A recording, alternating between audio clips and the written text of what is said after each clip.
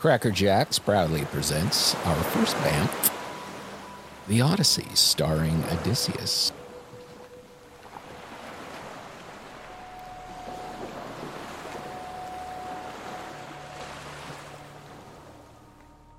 This episode is sponsored by nobody. The Odyssey is a sister poem. Man, that's loud. Hang on. The Odyssey is a... Is that better? Quick background. The Odyssey is a sister poem of the Iliad, written by a blind poet, Homer, around 800 BC.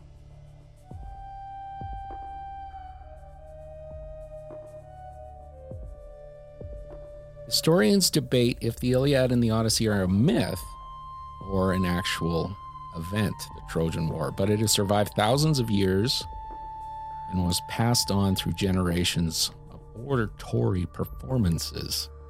These poems were such a big deal, Alexander the Great even had a copy of it in his pocket during his campaign. Both poems are based around the Trojan War. So for those who haven't heard, I'll do a half-assed job explaining the start of the 10-year Trojan War in less than 1 minute, based upon what Homer said in the Iliad. Once upon a time, there was a god named Zeus, and there was a party, and there was 3 pissed-off goddesses and a golden apple, and a Trojan dude named Paris. Zeus asked Paris to choose who would get the apple out of the 3, and Paris chose Aphrodite because she said he could have the fairest in the land, who actually happened to be Helen of Sparta, who was King Melanidas' wife. Yikes. So Helen, spent by Paris, thanks to the goddess Aphrodite's spell, headed to Troy, leaving Sparta. The Spartan king, an Achaean, wasn't thrilled his wife left with a Trojan, so him and his brother, King Megamon, who was the king of Mycenae, got his Achaean buddies together to sail to Troy and plunder, get Helen back, and come back with Trojan riches, hence the premise of the Trojan War. Hopefully that was about a minute. I did zero justice to this myth, so I hope you research it on your own and actually read the poem. It's pretty stunning that it could last that long, let alone if it changed throughout the generations, which I'm assuming it did. However, the meat of it is still incredible. Anywho, Banff, as you know, is a book and my friend. So my friend Kurt, I hope you have a kick out of our conversation as we pretend to understand what Homer was writing about or talking about. Thank you.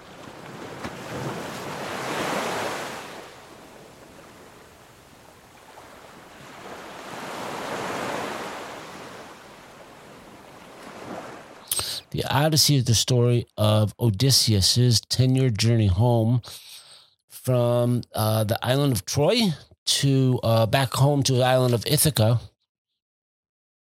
From the first 10-year journey started and trying to get home, it normally would have taken just 3 or 4 weeks, apparently. Took him 10 years as he got sidetracked by all sorts of trouble and shenanigans. And it's the story of his commitment to get home, his loyalty to his wife, Penelope, and son, Telemachus, and what they were facing at the same time going on while he was away, not knowing if he was going to return, and their return loyalty to him to keep the place safe and the throne empty until he returned. That's pretty much it, right? That's it. I could have done it in 25,000 lines down to maybe 6 or 7. And it wasn't written down. It was orally performed to audiences. Yeah, they also said that a lot of these epics or long poems were set as musicals or for, entertainment in the theaters, the amphitheaters at the time. They were, musicals. So that's where you wonder how concrete from day one of this blind poet to today, thousands of years later, how it's changed. And especially if it's performed orally, then somebody else picks it up, tweaks it a little bit. But like you say, the shenanigans that Odysseus went through to get home. So he went there originally, I believe, to sack and pillage Troy, and he was... Why was he there, though? He was pissed off as a fighter. Yes. He was buddies with Achilles. Yes. And you know the story about Achilles, right? The Achilles heel. Explain it to us. So essentially his mom took Achilles as a baby and dipped him into the water to keep him from dying or from, I forget it specifically, but essentially gave him, godlike powers. But when she dipped him, she was holding him by the ankle or the heel. So his heel didn't go in. Correct. So when one of those pricks, Trojans, shot, it hit him right in the heel. And that's how he died. But you, obviously, with the famous Trojan horse, the Achaeans made this horse and they put dudes in the horse and they got through the gates of Troy. Well, that was Odysseus that figured that out. And so they were able to win the war after years of battling. So then everybody goes home. So from Troy, they were promised all this stuff and it never really came about. And then the Odyssey is the second or the sister poem, right, to the Iliad. And so he starts his journey, and the Odyssey starts the first, 5 or 6 books, I believe, where go to his wife Penelope, who'd been waiting for him for the beginning of this for 10 years, and then it takes him an additional 10 to get home, and their young son Telemachus, to keep safe, their little kingdom back in Ithaca, and all the potential suitors coming to Ithaca to win her over, so they can not only get her, but then the kingdom. Yeah. And your young son Telemachus trying to figure out how do I defend my mom in the kingdom while my dad's gone, and he's a young kid and he's unsure. And I'm going to play a clip right from the book. Ian McClellan's doing the reading. It's pretty sweet. Here, check this out. But the suitors broke into uproar through the shadowed halls, all of them lifting prayers to lie beside her, share her bed, until discreet Telemachus took command. You suitors, who plague my mother, you insolent overweening. For this evening let us dine and take our pleasure. No more shouting now. What a fine thing it is to listen to such a bard as we have here. The man sings like a god. But at first light, we all march forth to assemble it, take our seats, so I can give my orders and say to you straight out, you must leave my palace, see to your feasting elsewhere, devour your own possessions, house to house by turns. But if you decide the fare is better, richer here, destroying one man's goods and going scot-free, all right then, carve away. But I'll cry out to the everlasting gods, in hopes that Zeus will pay you back with a vengeance, all of you, destroyed in my house, while I go scot-free myself. So Telemachus declared, and they all bit their lips, amazed the prince could speak with so much daring. Eupeithes' son, Antinous, broke their silence. Well, Telemachus, only the gods could teach you to sound so high and mighty, such brave talk. I pray that Zeus will never make you king of Ithaca, though your father's crown is no doubt yours by birth. But cool-headed Telemachus countered firmly, Antinous, even though my words may offend you, I'd be happy to take the crown if Zeus presents it. You think that nothing worse could befall a man? It's really not so bad to be a king. All at once your palace grows in wealth, your honors grow as well. But there are hosts of other Achaean princes, look, young and old, crowds of them on our island here, and any one of the lot might hold the throne now great Odysseus is dead. But I'll be lord of my own house and servants, all that King Odysseus won for me by force. And now Eurymachus, Polybus' son, stepped in. Surely this must lie in the gods' lap, Telemachus. Which Achaean will lord it over sea-girt Ithaca?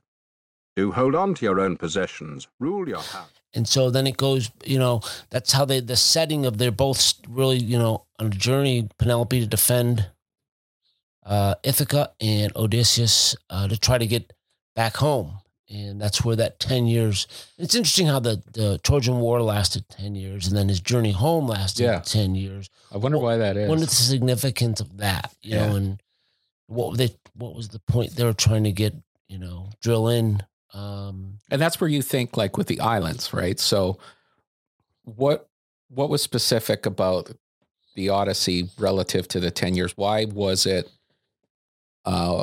multiple islands and not one island and then he just goes over the rocks? Like, why was it the ocean? Is it because it was, like you say, it could be a real story like the Trojan War where they're saying it was just a myth, and obviously archaeologists are trying to know more about it, and they keep saying, well, it was here or there or whatever. But then does that, and that's where I was wondering, like, does that really matter, right? If it was real or not? But whether it was real or not, obviously with and then what you define as real, because real, just because it's tangible rocks and stuff versus the story. Right. And that's where you like can the think, Bible. Right. So you think, okay, does the story have to have tangible people in historical event, or is the meat of the story really to send a message of loyalty, of courage, of temptation and overcoming that? Right.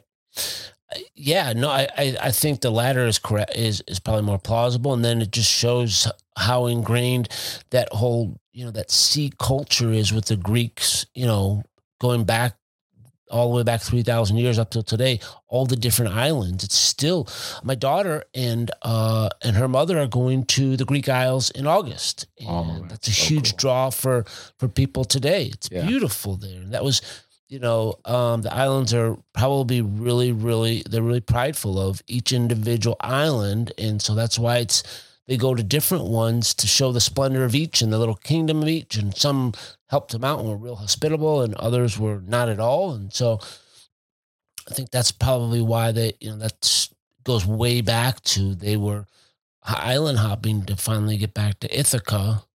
And that island hopping was, all the islands pretty much had a different vibe to them, right? Sure. So whether it was the Lotus Eaters or the Cyclops, or there were some islands where they welcomed Odysseus, treat him like a hero. Yeah. And that's another interesting thing about this story, was because of the multiple gods and in their communication to each other, there was always some sort of reverence for the stranger. Right. So there's the belief that the stranger could be a god to themselves. Mm-hmm. And so if you treat strangers poorly, then you're going to be cursed by the gods. So you better, when a stranger comes. Mm-hmm. And so part of the story is he would just walk up to these kings and stuff, and they just treated him like a hero. And then he thought he had a little cachet, and he went over to, let's say, the Cyclops Island, and he started that. And he says, hey, using Zeus as his kind of like baseline to say, hey, dropping. Yeah. And this Cyclops goes and grabs a couple of his buddies and eats them. Yeah.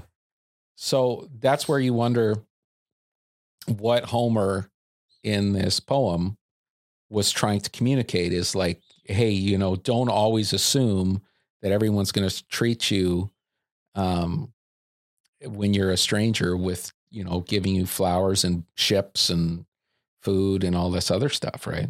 Yeah, no, it's interesting. Like, some of the people that saw him were skeptical of his intentions too, because he was a little bit arrogant too at certain points of his journey. Yeah, that's it was a little too overconfident.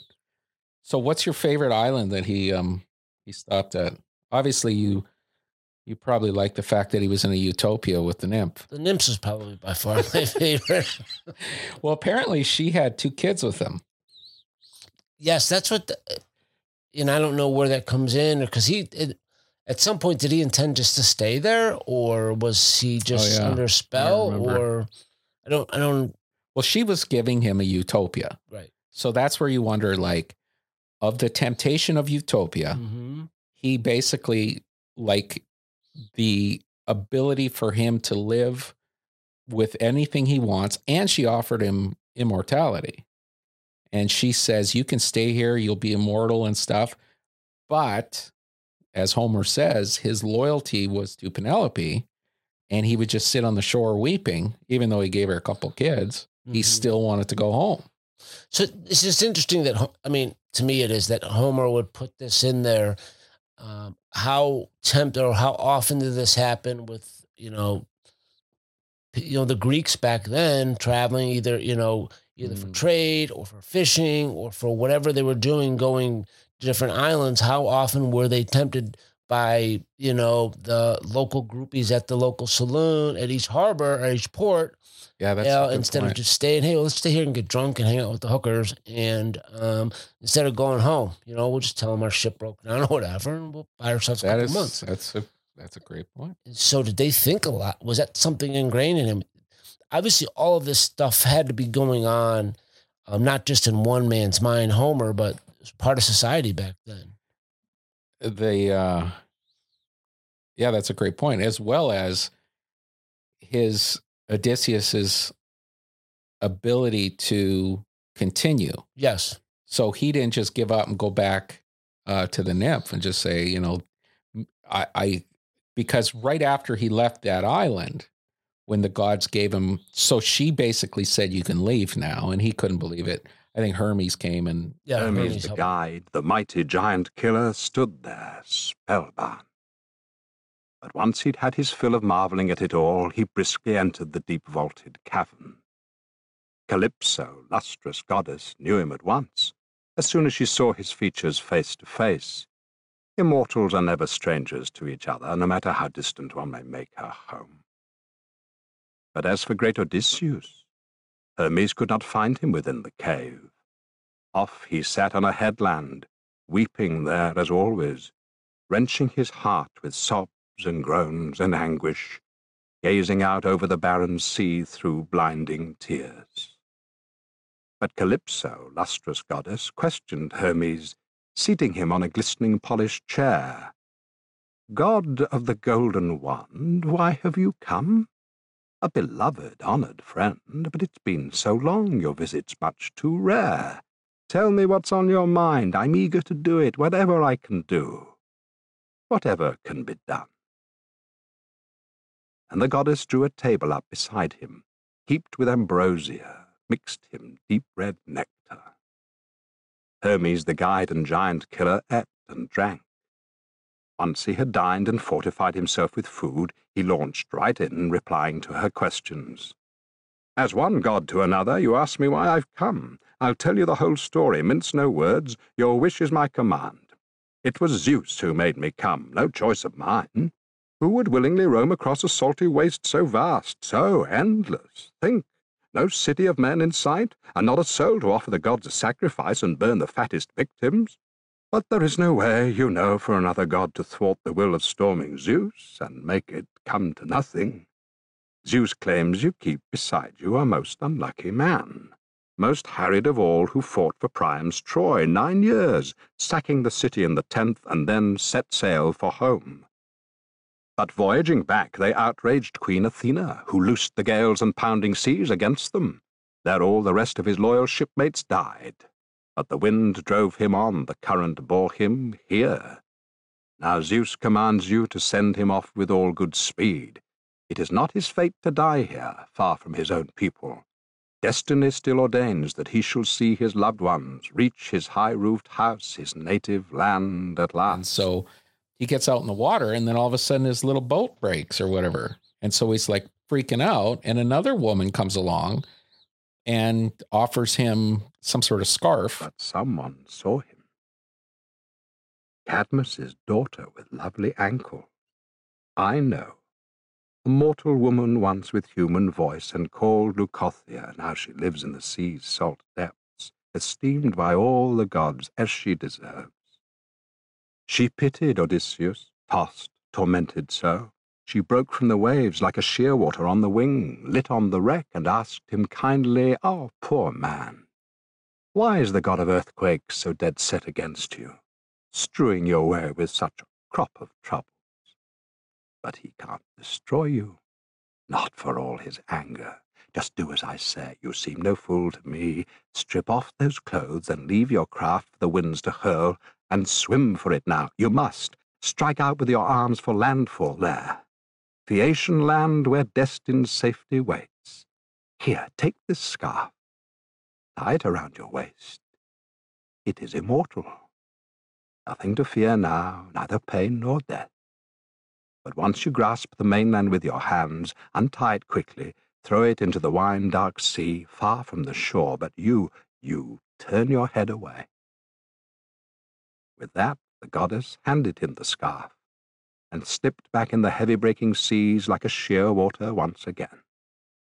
And a dark, heaving billow closed above her. So that's where you think, how does Odysseus keep his momentum? And you can look throughout the story, and I believe there's a lot of feminine influence, not just his loyalty to Penelope, but the goddesses and the other women are encouraging him to keep going. So there's this dynamic on the relationship between a man and a woman that, back to Homer, is he knew that the woman was that direct influence to ensure that the man stays his course and has that courage and has and is also corrected by his hubris, right? So like we talk about when he went to the Cyclops Island. Strangers, he thundered out. Now who are you? Where did you sail from over the running sea lanes, out on a trading spree or roving the waves like pirates, sea-wolves raiding at will who risk their lives to plunder other men? The hearts inside us shook, terrified by his rumbling voice and monstrous hulk. Nevertheless, I found the nerve to answer firmly. Men of Achaea we are, and bound now from Troy, driven far off course by the warring winds over the vast gulf of the sea, battling home on a strange tack, a route that's off the map, and so we've come to you. So it must please King Zeus's plotting heart. We're glad to say we're men of Atrides Agamemnon, whose fame is the proudest thing on earth these days. So great a city he sacked, such multitudes he killed. But since we've chanced on you, we're at your knees in hopes of a warm welcome, even a guest gift, the sort that hosts give strangers. That's the custom. Respect the gods, my friend. We're suppliants at your mercy. Zeus of the strangers guards all guests and suppliants. Strangers are sacred. Zeus will avenge their rights. Stranger, he grumbled back from his brutal heart. You must be a fool, stranger, or come from nowhere, telling me to fear the gods or avoid their wrath. We Cyclops never blink at Zeus and Zeus's shield of storm and thunder or any other blessed god. We've got more force by far. I'd never spare you in fear of Zeus's hatred, you or your comrades here, unless I had the urge. He went in assuming that Zeus would protect him, and the Cyclops basically said, I'm going to kill you. So he ate a couple of his shipmates, and so he barely escaped by stabbing him in the eye.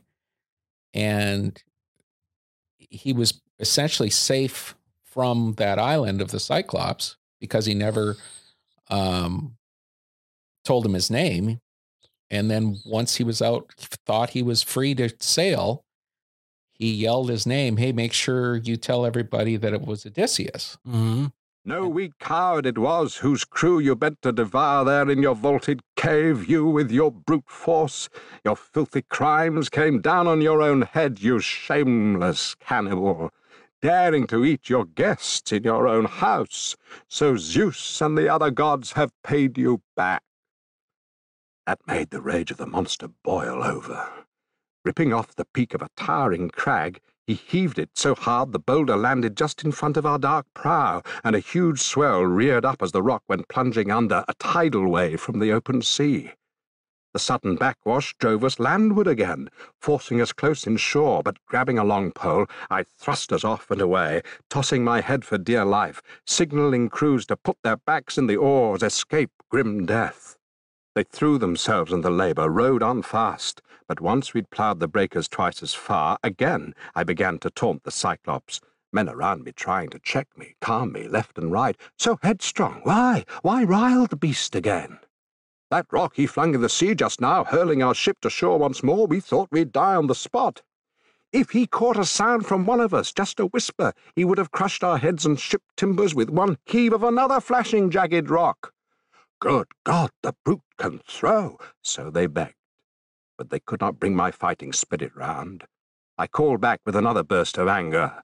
Cyclops, if any man on the face of the earth should ask you, who blinded you, shamed you so, say Odysseus, raider of cities, he gouged out your eye, Laertes' son, who makes his home in Ithaca.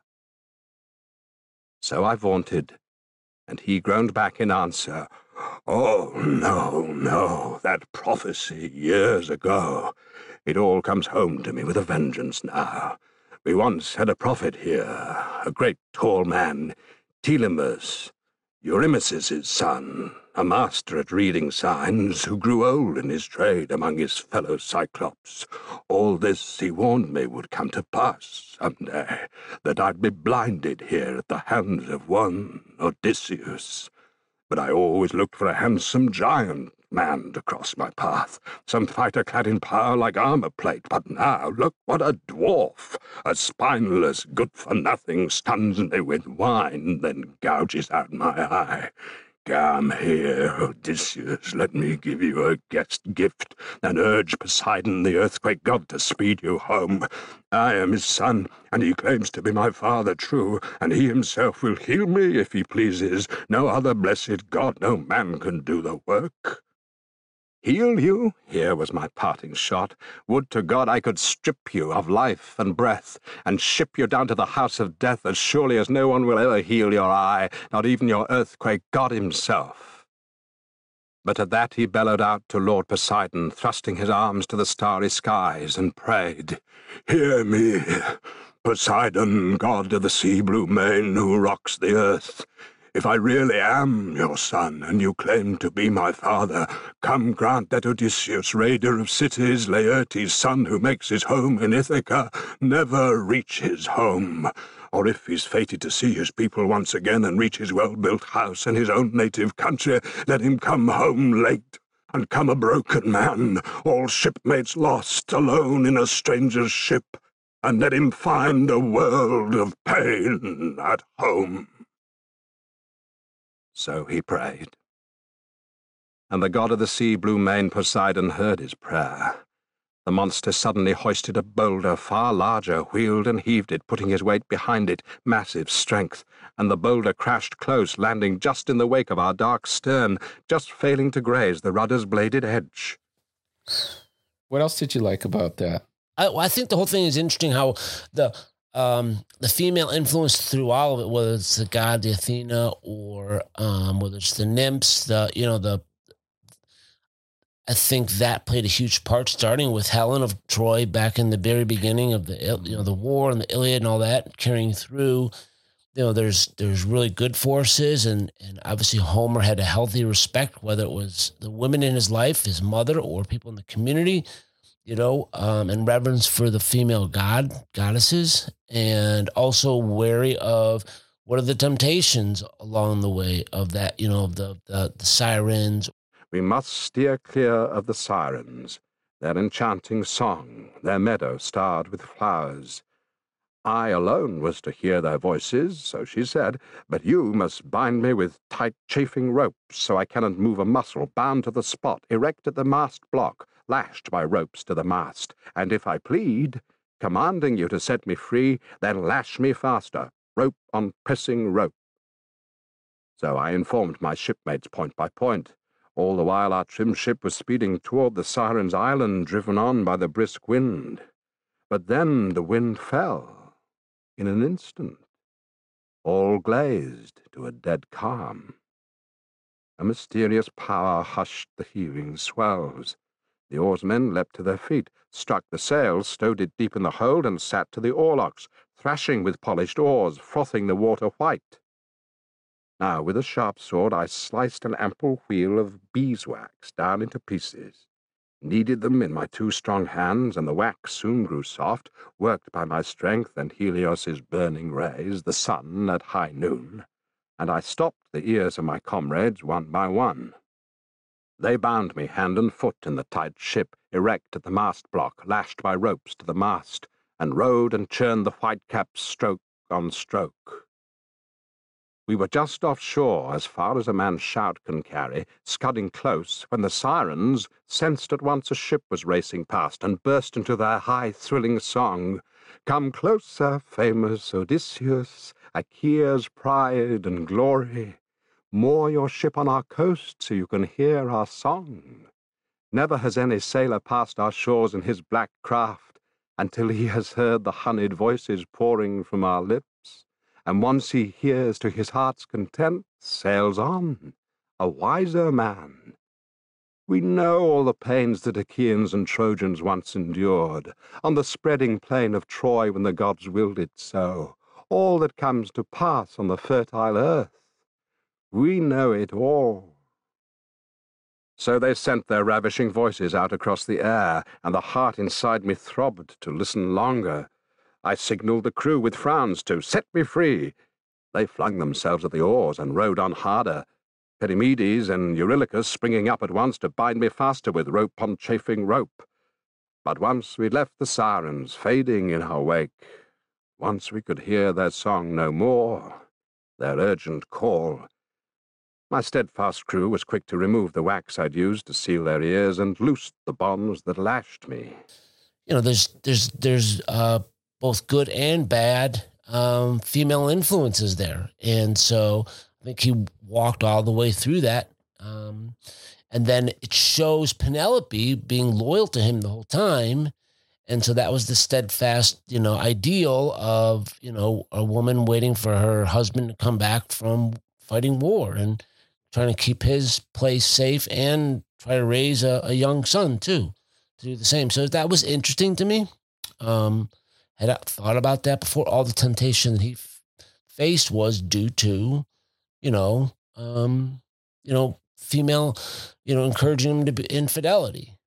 Yeah, and it's like it was the if you were to say that Odysseus it had the same tendencies, in other words, as human nature relative to thousands of years ago, to your point earlier, was the temptations and loyalty are almost in a fight all the time. Mm-hmm. And even his temptation, let's say on the island with the Cyclops, wasn't necessarily a feminine temptation, but it was a temptation of his hubris. He wanted to show, but the issue with that was it showed how irrelevant that was for his pure journey to get home. Mm-hmm. So it's almost like he the temptation overcame his purpose to get home. The temptation of him to brag about his name. So Homer wanted to ensure that his listeners knew that when you want to make a name for yourself without the ideal motives, your motives are just to brag. This could happen. That Cyclops is going to throw a rock, mm-hmm. and he's going to put your boat back. And then Poseidon made his life hell. Yeah. And he took all his shipmates, and essentially that's why he ended up on that island alone with that nymph. But at the same time, right, if Homer was to say, with all that carnage and all those trials, he still ended up somewhere that people would consider a utopia. Yeah. This beautiful goddess promising immortality on this island. And so why didn't he just say, well, this is heaven. I don't want to go back to my wife and kid. I can be in this heaven utopia. But yet Homer said, no. He yearned, even though he was in this perfect situation. Homer wanted people to hear that life isn't easy. You think you've got a straight path to the promised land, or not to the promised land, but your dream of being reunited with your family. You're going to go through hell to get there. So did Odysseus learn from that suffering? Did he learn from those islands? Right? No, that's a good point. Yeah. I mean, he left Troy as a hero and a little bit of arrogance, and there was temptation along the way. His arrogance got him into a little bit of trouble. When did he get some humility and to endure, and just kind of aim at the target and head that way? Because he still had even when he got back, he wasn't done yet, because then he had to figure out how to get rid of all the suitors that were still there and all that was involved in that. And I think it was interesting, like Homer was trying to get across that, obviously certain islands were more hospitable than others, but, he makes describe when he goes to the one island and they treat him like royalty when he tells them of all of his adventures, and they're really awed by all of that and stunned that this guy's on their island, to the very end where he has to dress up like a beggar. The bright-eyed goddess Athena led the way. Royal son of Laertes, Odysseus, old campaigner, think how to lay your hands on all those brazen suitors, lording it over your house now 3 whole years, courting your noble wife, offering gifts to win her. But she, forever broken-hearted for your return, builds up each man's hopes, dangling promises, dropping hints to each, but all the while with something else in mind. God help me, the man of intrigue broke out. Clearly I might have died the same ignoble death as Agamemnon, bled white in my own house too, if you had never revealed this to me now, goddess, blow by blow. Come, weave us a scheme, so I can pay them back. You stand beside me, fire me with daring, fierce as the day we ripped Troy's glittering crown of towers down. Stand by me, furious now as then, my bright-eyed one, and I would fight 300 men, great goddess, with you to brace me, comrade in arms in battle. Grey eyes ablaze, the goddess urged him on. Surely I'll stand beside you, not forget you.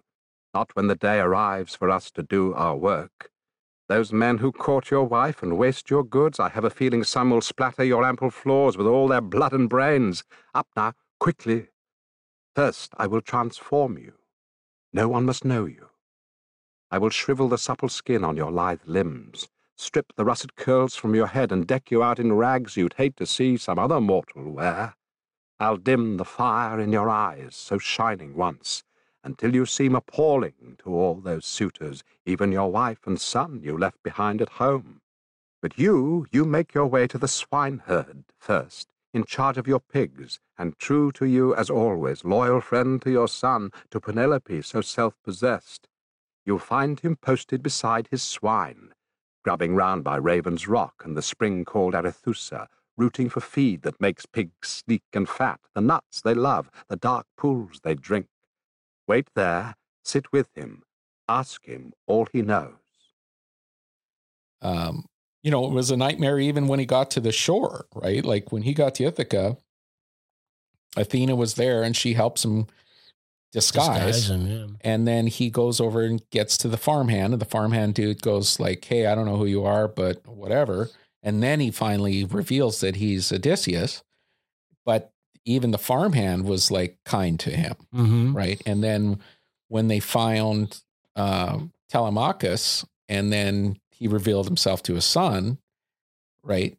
Then basically he has this, they're going to get rid of the suitors. Right. But then Penelope, she didn't believe him. Like when Odysseus came back, Penelope was like, I don't believe it's you. He stepped from his bath, glistening like a god, and back he went to the seat that he had left, and facing his wife declared, Strange woman, so hard. The gods of Olympus made you harder than any other woman in the world. What other wife could have a spirit so unbending? Holding back from her husband, home at last for her, after bearing 20 years of brutal struggle? Come, nurse, make me a bed, I'll sleep alone, she has a heart of iron in her breast. Strange man, wary Penelope said, I am not so proud, so scornful, nor am I overwhelmed by your quick change. You look, how well I know the way he looked, setting sail from Ithaca years ago aboard the long-oared ship. Come, Eurycleia, move the sturdy bedstead out of our bridal chamber, that room the master built with his own hands. Take it out now, sturdy bed that it is, and spread it deep with fleece, blankets and lustrous throws to keep him warm. Putting her husband to the proof.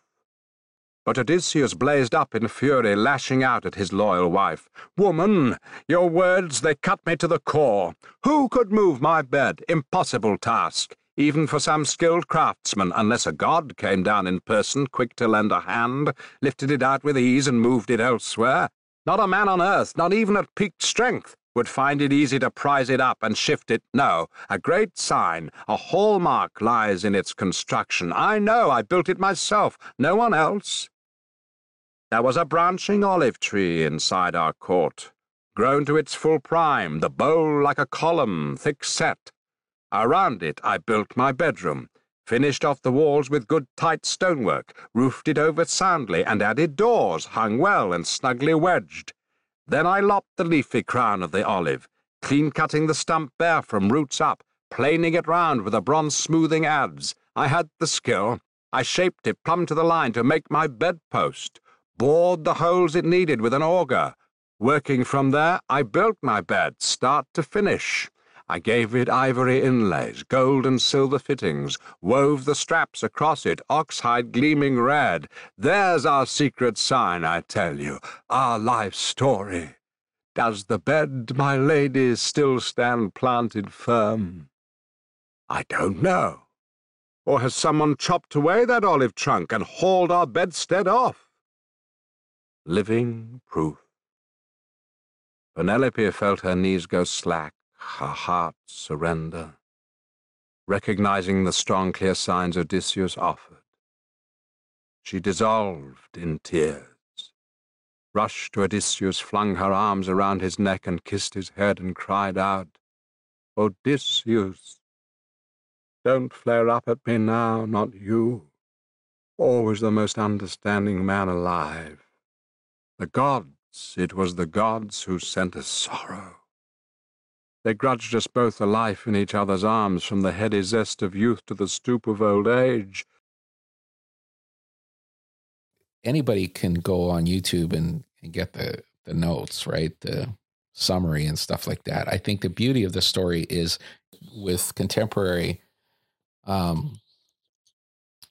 education, whatever it is, it's like if we don't exhume the beauty of these poems and not necessarily try to critique them. I mean, who am I to critique Homer's Odyssey? I mean, that's why I think when it's even funny, like when you go into Amazon reviews or whatever, when you're buying the book, it's like 4.5 stars. Right? Who gave it a 4, not a 5? Like, who is that guy? Like, well, I don't think he got to the point. A little long-winded at some times. Yeah, it's way too long, 16,000 lines or whatever it is. At what age do they introduce the Iliad and the Odyssey to kids in school? I don't know. When does that come in? Well, that's where you wonder, right? Is the Odyssey is like, you could look at it and say how negative it is. Mm-hmm. You can look at it and say, oh, it's chauvinistic, or it shows patriarchy, or it shows, but at the same time, you have to think, you got to consider the time. Mm-hmm. You got to consider when it was. And you also can see the dynamics between the woman and the man. There is an absolute beautiful pull and push that show that the incredible strength of Odysseus, but his strength is not as good unless he has the woman's foundation, and knowing that Athena is, if it wasn't for her, he would be gone. And that's why I think that it's important that these kind of stories show that it's like a team effort. I think it's like in order for there to be the promise fulfilled, you need to have that team effort. And the temptations, just like the suitors, were the temptations just like the sirens, right? Mm-hmm. And so you see that both the husband and wife have those temptations, but they're overcome. The temptation is overcome because of the loyalty. And it was, I mean, and that faith or whatever, that because neither knew, I believe at the time they're going through all of these tribulations, her with the suitors and he with the temptations, and then the journey with, people whacking him around, didn't know if either was still alive or still in the game. It was that blind faith that they had, that when they got there, the person they had thought of the whole time was still going to be there on both ends. Yeah. And he'd been gone for 20 years. Yeah. Right. And then, and I think that at the end, when he goes and destroys all the suitors, the interesting part of that at the end, he was just so furious. He got he put his war, he had this love for the destruction of these suitors. Yeah. That the story ends that Athena had to stay his sword or stay his bow or whatever, because she was like, okay, enough is enough. Mm-hmm. Right. So again, back to the feminine influence, that he could have just been a raging bull. Right. And if that balance was not communicated, Homer knew that the man without the woman would, just continue destruction or whatever, relative to how that poem is finished. If Athena, daughter of storming Zeus, had not cried out in a piercing voice that stopped all fighters cold, "Hold back, you men of Ithaca, back from brutal war! Break off, shed no more blood, make peace at once." So Athena commanded. Terror blanched their faces. They went limp with fear. Weapons slipped from their hands and strewed the ground at the goddess's ringing voice. They spun in flight to the city, wild to save their lives, but loosing a savage cry, the long-enduring great Odysseus, gathering all his force, swooped like a soaring eagle. Just as the son of Cronos hurled a reeking bolt that fell at her feet, the mighty father's daughter, and blazing-eyed Athena wheeled on Odysseus, crying, "Royal son of Laertes, Odysseus, master of exploits, hold back now. Call a halt to the great leveler, war. Don't court the rage of Zeus, who rules the world."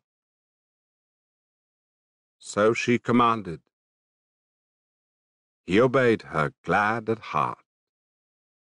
And Athena handed down her pacts of peace between both sides for all the years to come.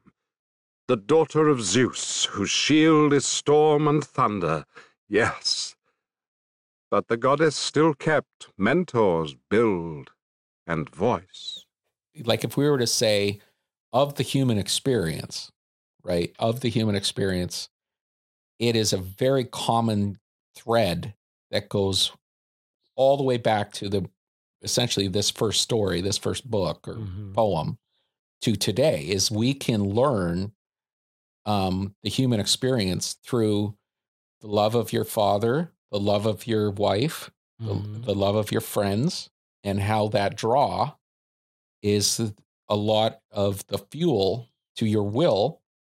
But you do have appreciation of sacrifice, and that's where the suffering that Odysseus and Telemachus and Penelope go through for that core value at the end is to say, we want to be reunited. And it wasn't necessarily the draw of his kingdom on Ithaca that pulled him back. It was her son, and his son. And then his son basically didn't even know his father. Right. But that's where you wonder, what was Homer's reason to start the book on the son's search for him. And even when Telemachus went to the first island looking for his father's name held so much respect that it gave him some more fuel, sense of pride, and a sense of pride to continue. And then his son essentially was the hope that the listeners, essentially he was the hero's journey. So if there's two journeys in there, it's not only Odysseus, but it was Telemachus to show the journey. And it was like, and as he grew up, through that time period when the Odyssey starts, just the math, he's probably like 11 years old. And then, through those early teen years to maturity, he's helping his mom fend off all these people. And, while trying to grow up and get confidence, and I'm sure getting whacked around quite a bit in the meantime. Yeah, they were talking smack about him, and that shows. They tried to kill him several times. And both of these are going on with neither of them knowing what was going, they didn't know if Odysseus was still alive. And Odysseus didn't know what their fate was. Had she succumbed to the suitors? Did they kill his son? He had left there when he was 1, apparently. And so had no idea through those 20 years what was going on. So that was super interesting also. I wonder if how many people actually implicitly, when they read this, impact. In other words, is it like a movie? You go and you just kind of clip the wave tops at the top and say, hey, that's a great story. Or do they actually implement it in their lives of like, hey, I kind of see how that would work today, That's where you wonder, is like based upon, like you said earlier, is when they're teaching these things in parochial schools or colleges or whatever. Yeah, it's a good question. And I think one of the things that is interesting is how clever and Odysseus had to be, and the gods in helping him get through not only the different islands, but once he got back, to disguise himself all the way to where, at the very end, where Penelope, I think it was, she did that archery contest where he split the 12 axes or whatever, and she knew he was the only one that could do it. And all these other guys were like, I got this, and even that is an interesting thing. It's, being deceitful or whatever you want to your advantage, but being clever, and there's, many, many suitors versus just he and a handful of people that were left at that point. How smart he had to be to outwit him. And it is interesting. I'm glad I delved into it. I do remember reading it or learning about it growing up. Don't remember what age of education that comes in. That's an interesting thing I was thinking about. And then what are the themes that were going on back then that are still prevalent today? Temptation certainly is huge. Sins, and then on the other end, the loyalty and the faith and the longing to get home and to be with your family. Those are still, things that occur today, but there's obviously the, all the entrapments are a little bit different, But isn't the core the same? And that's why I think exactly the same. Human nature is. Yeah. And what's crazy 1,000 years. They actually said that Alexander the Great, which another book you and I'll be talking about, they said that he had a copy in his back pocket of the Iliad and the Odyssey.